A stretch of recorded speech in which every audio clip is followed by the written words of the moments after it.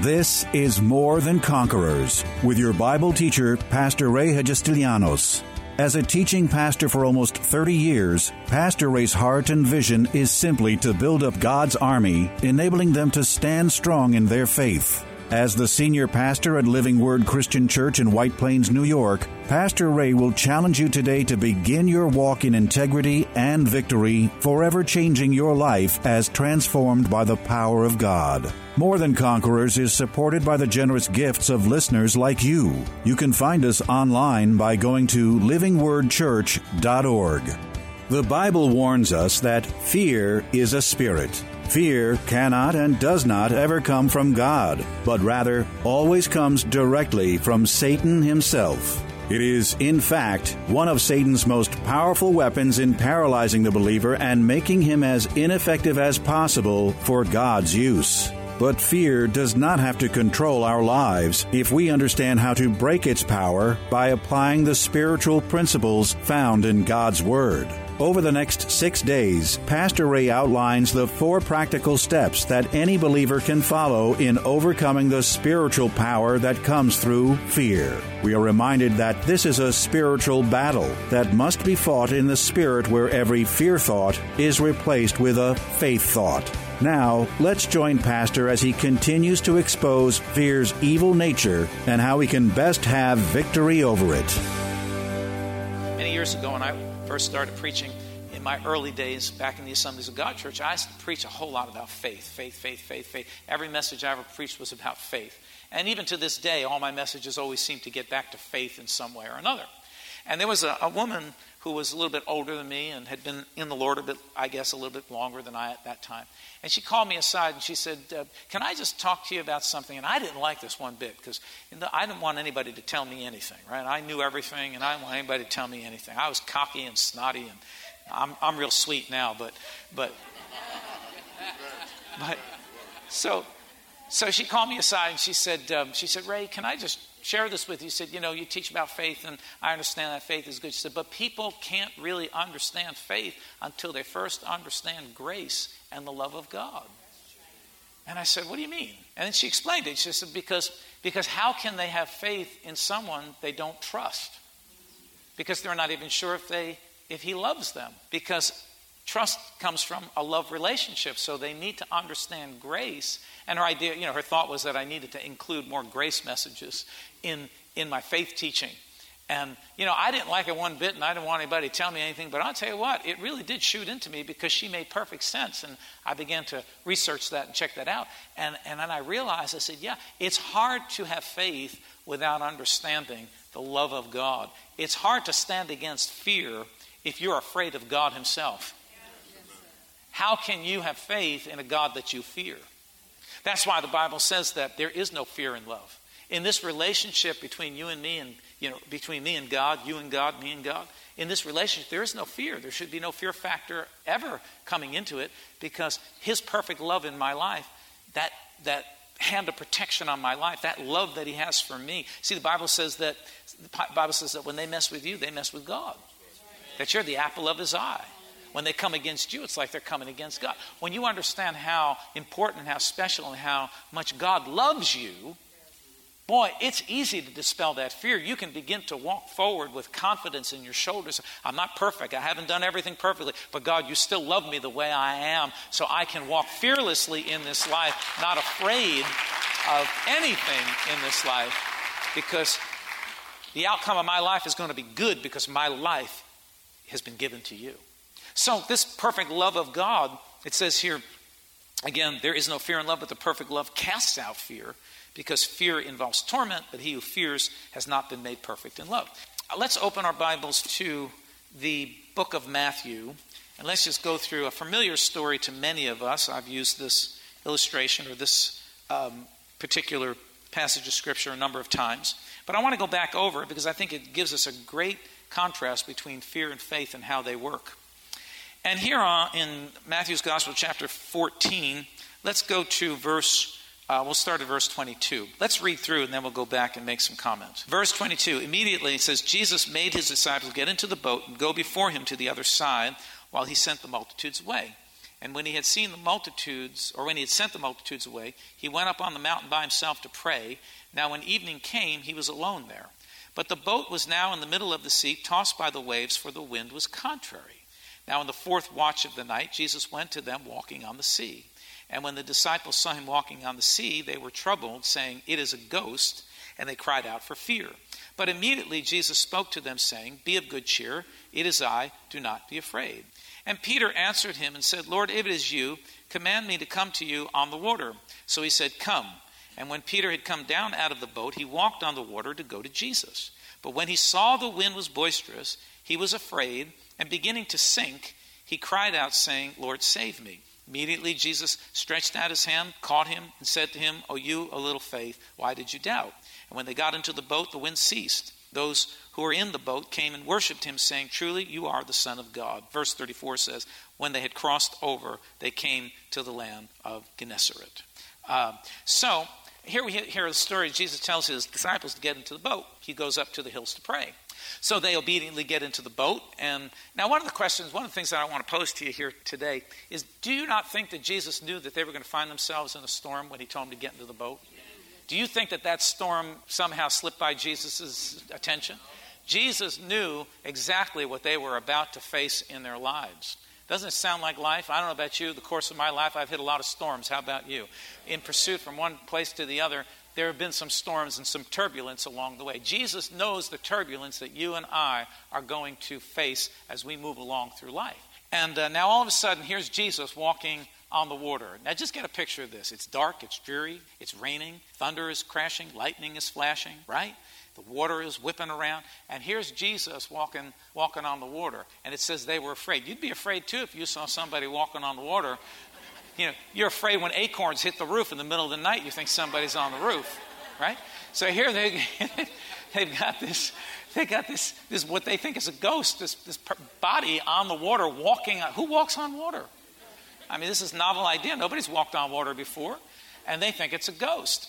Jesus cries out to them and says, "It is I, do not," what does he say? "Do not be afraid." He didn't want fear to get into their heart because, fear gets in, man, it's going to mess up your life. So he said, "Do not." One of the things I learned about this is that Jesus speaks peace to every one of our storms. In the midst of every storm, the word of the Lord to you is, "Peace, be still. It is I. I'm right here in the midst of this storm." All right? So I don't have to be afraid when I'm going through a storm because Jesus is right there with me. And he's going to calm this storm if I just persist. All right. So he says, "Be of good cheer, it is I." So now Peter, the loudmouth. I love Peter. I think, of course he gets a lot of criticism because he sank. He went down. But man, he was the only one. He says, "Jesus, if it's you, tell me to come." And listen, you better be careful what you pray for. Jesus said, "Come." And Peter, was the only one who was bold enough to dare to think that he could do what Jesus was doing. To dare to think that he could walk on water.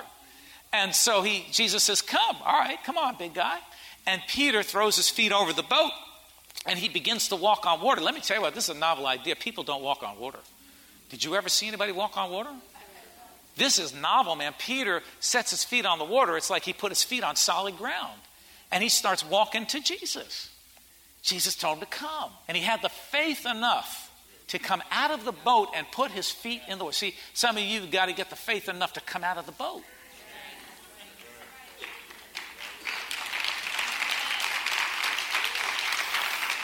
Fear, listen to me. Look at me, everybody. Fear doesn't only want to keep you in the boat. Fear wants you to turn around and start rowing back to shore.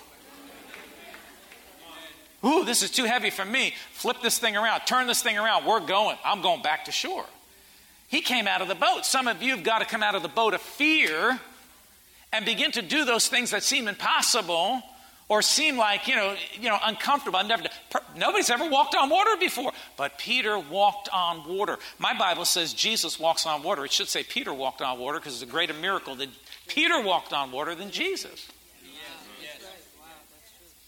So Peter starts to make his way to Jesus. Jesus is standing out there in the middle of the ocean or the sea of Galilee, wherever it is. And he starts walking to him. But notice what it says is that he started to look at the sea that was rough and turbulent. and the thunder and the lightning and the rain and the wind that was all around him. He's in the middle of a storm, yet he's walking in the middle of this storm to Jesus. But when he took his eyes off of Jesus, it says that he became afraid. And notice what the next thing it says. He became afraid and then beginning to sink. You don't begin to sink. If you go step out in water, you don't begin to sink, you sink. There's no such thing as beginning to sink. Right? When you step in water, brother, sister, you go plop right down, man. You don't begin to sink. He was walking on top of the water, but the moment that fear got into his heart, guess what? Faith started to drain out. As faith is draining out and fear is coming in, he begins to sink. That teaches me something. That just because there's fear sometimes in my life doesn't mean that all my faith is gone. The fear factor started in his life. See, now if I don't deal with it, fear is going to overtake me and I'm going to sink. But as the fear was coming in, faith is draining out and this process is happening and he begins to go down. Now, if he had just dealt with the fear at that moment, he would have went right back up. He just dealt with it right there. So he cries out to Jesus. And what does Jesus do? Jesus grabs him by the hand, walks him back to the boat. And you would think that Jesus would say, man, that was great. I mean, if I was out in a boat with you and you started walking on water, I'd say, man, that was awesome.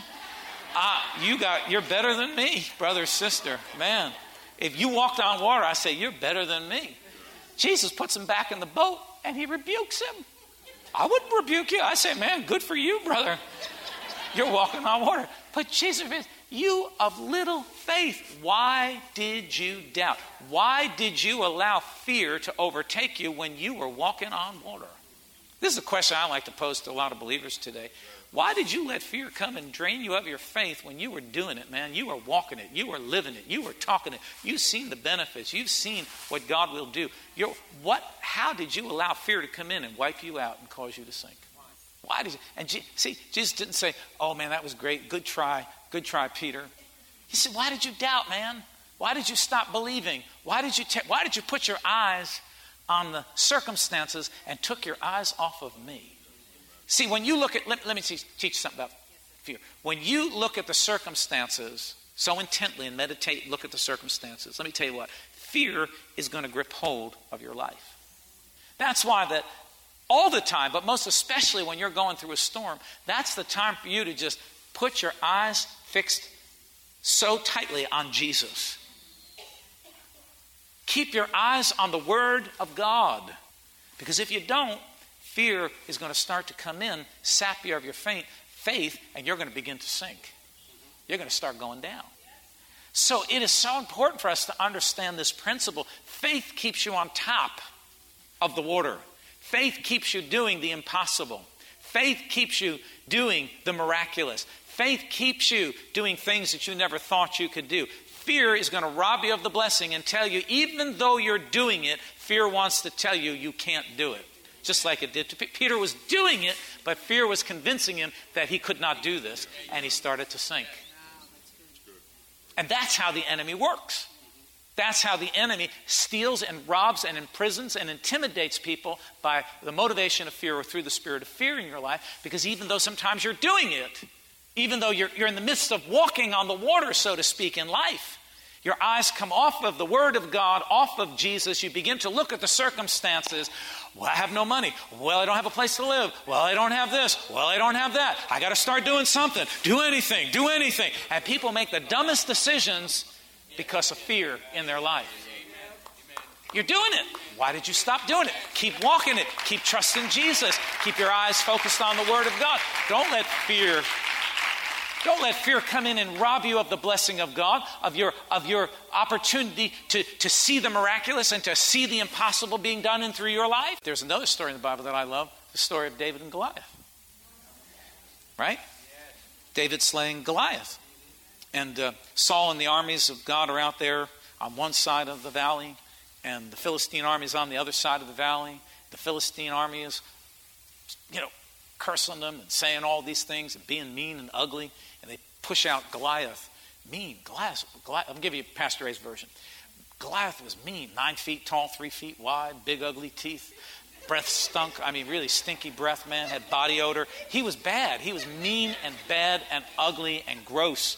And he had a coat of armor and javelin and spear and all this kind of stuff. And he's standing on that side and he's defying the armies of God and cursing them and, telling them he's going to eat them for lunch. And the armies of God, the armies of the living God, are on the other side of the mountain there, of the valley, and they're shaking in their boots for fear of this guy. So there's this little guy named David, and he was probably about my size. Handsome, Anyway, he's sent by his father to go bring cheese. He's the delivery boy. He's the pizza guy. He goes to bring the cheese to the army of the living God. His brothers are out there, trying to figure out what they're all shaking in their boots because of Goliath. And he walks in the midst of them. David comes with his bag of cheese, and he's like, "What's going on here? Why is everybody shaking? What happened? What's going on? What's up? What's up?" And they're all, "Oh, didn't you hear? There's this big ugly giant on the other side that's saying all these nasty things. He's being mean to us. He's being real ugly to us."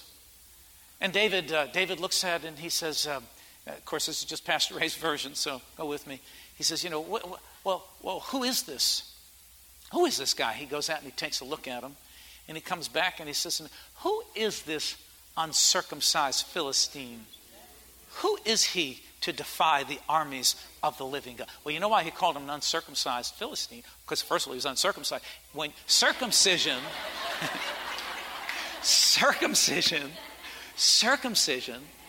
was something that was done to the Jews, and still to this day, and it was a sign or an act that made them a part of the covenant of God. Yes.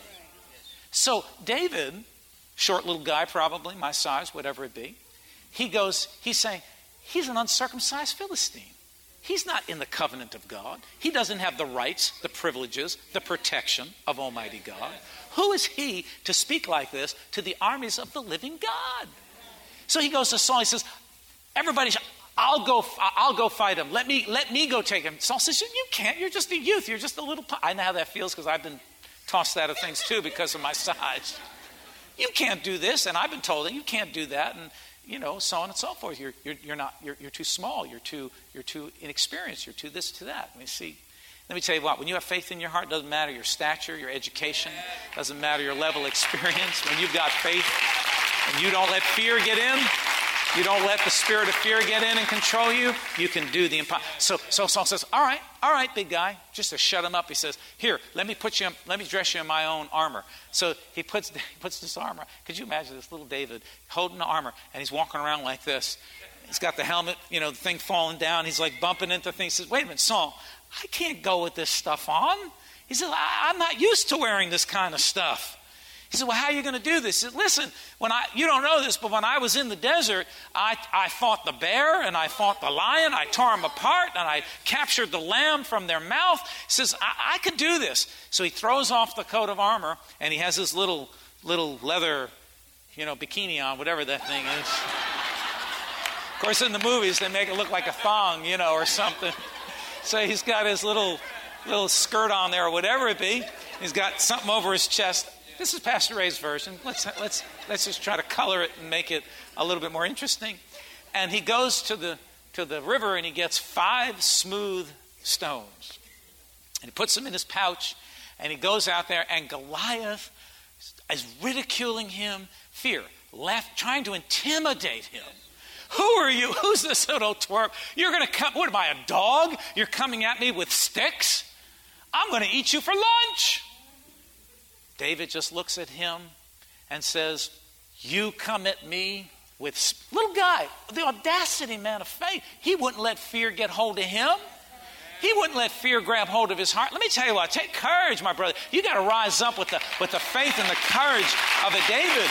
He says, "You come at me with spear and javelin, but I come against you in the name of the living God."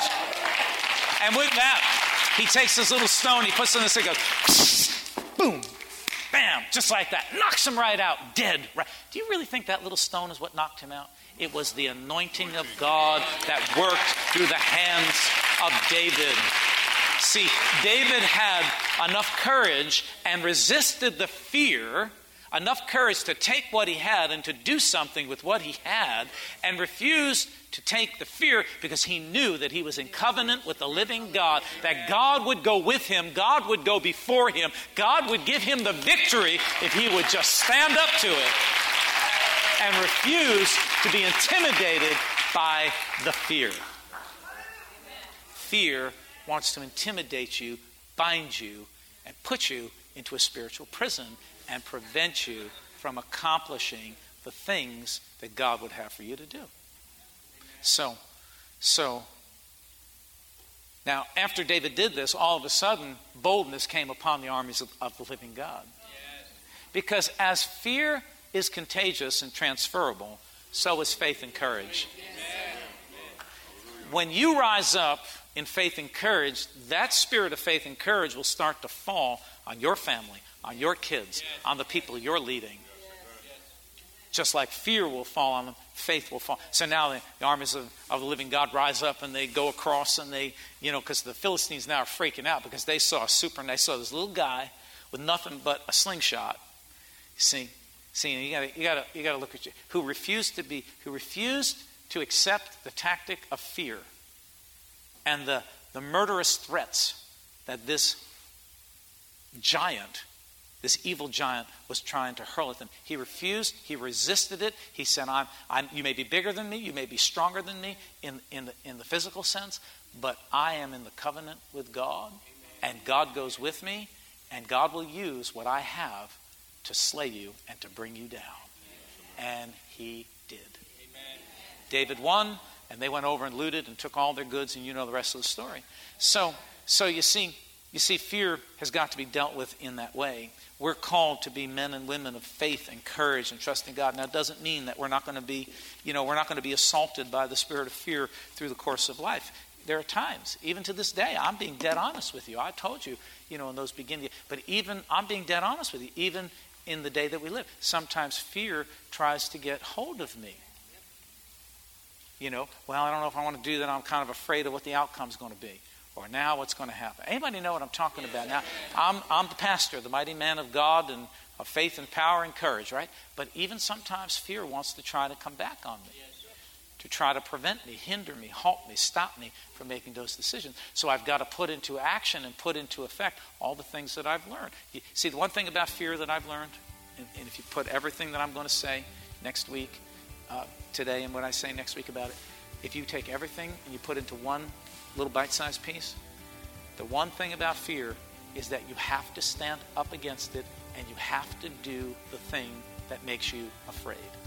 If you do what makes you afraid, you will break the power of fear and you will be afraid no more. So whatever it is that you're afraid of, you've got to face it and you've got to break the power of it. Tune in tomorrow afternoon at 2 for More Than Conquerors with Pastor Ray. If today's message was a blessing to you, ask for your free CD of the broadcast for a gift of any amount to help support this radio ministry. Just mail your request with your check to More Than Conquerors or MTC, P.O. Box 8187, White Plains, New York 10602. Be sure to include the date of the message you're requesting. If ordering a complete Bible study series, a minimum love offering of $20 is appreciated. Identify the series and include the word series in your order. If you simply want to sow a gift into the work of the MTC Radio Ministry, go to livingwordchurch.org and click on the Give Online Radio Ministry tab. Or send your check to MTC, P.O. Box 8187, White Plains, New York 10602. Pastor Ray invites you to visit Living Word Church in person or via their weekly live stream broadcast Sunday mornings at 11 a.m. But before we go, here's a final word from Pastor Ray. This is Pastor Ray Hagistelianos. It's always a privilege to share the life-saving, life-changing Word of God with you, our listeners. And today, as always, I trust that these messages are impacting your life in a very positive way. Remember that as life's challenges come, we are more than conquerors. This has been More Than Conquerors with Pastor Ray Hagestilianos and is provided by Living Word Christian Church, White Plains, New York.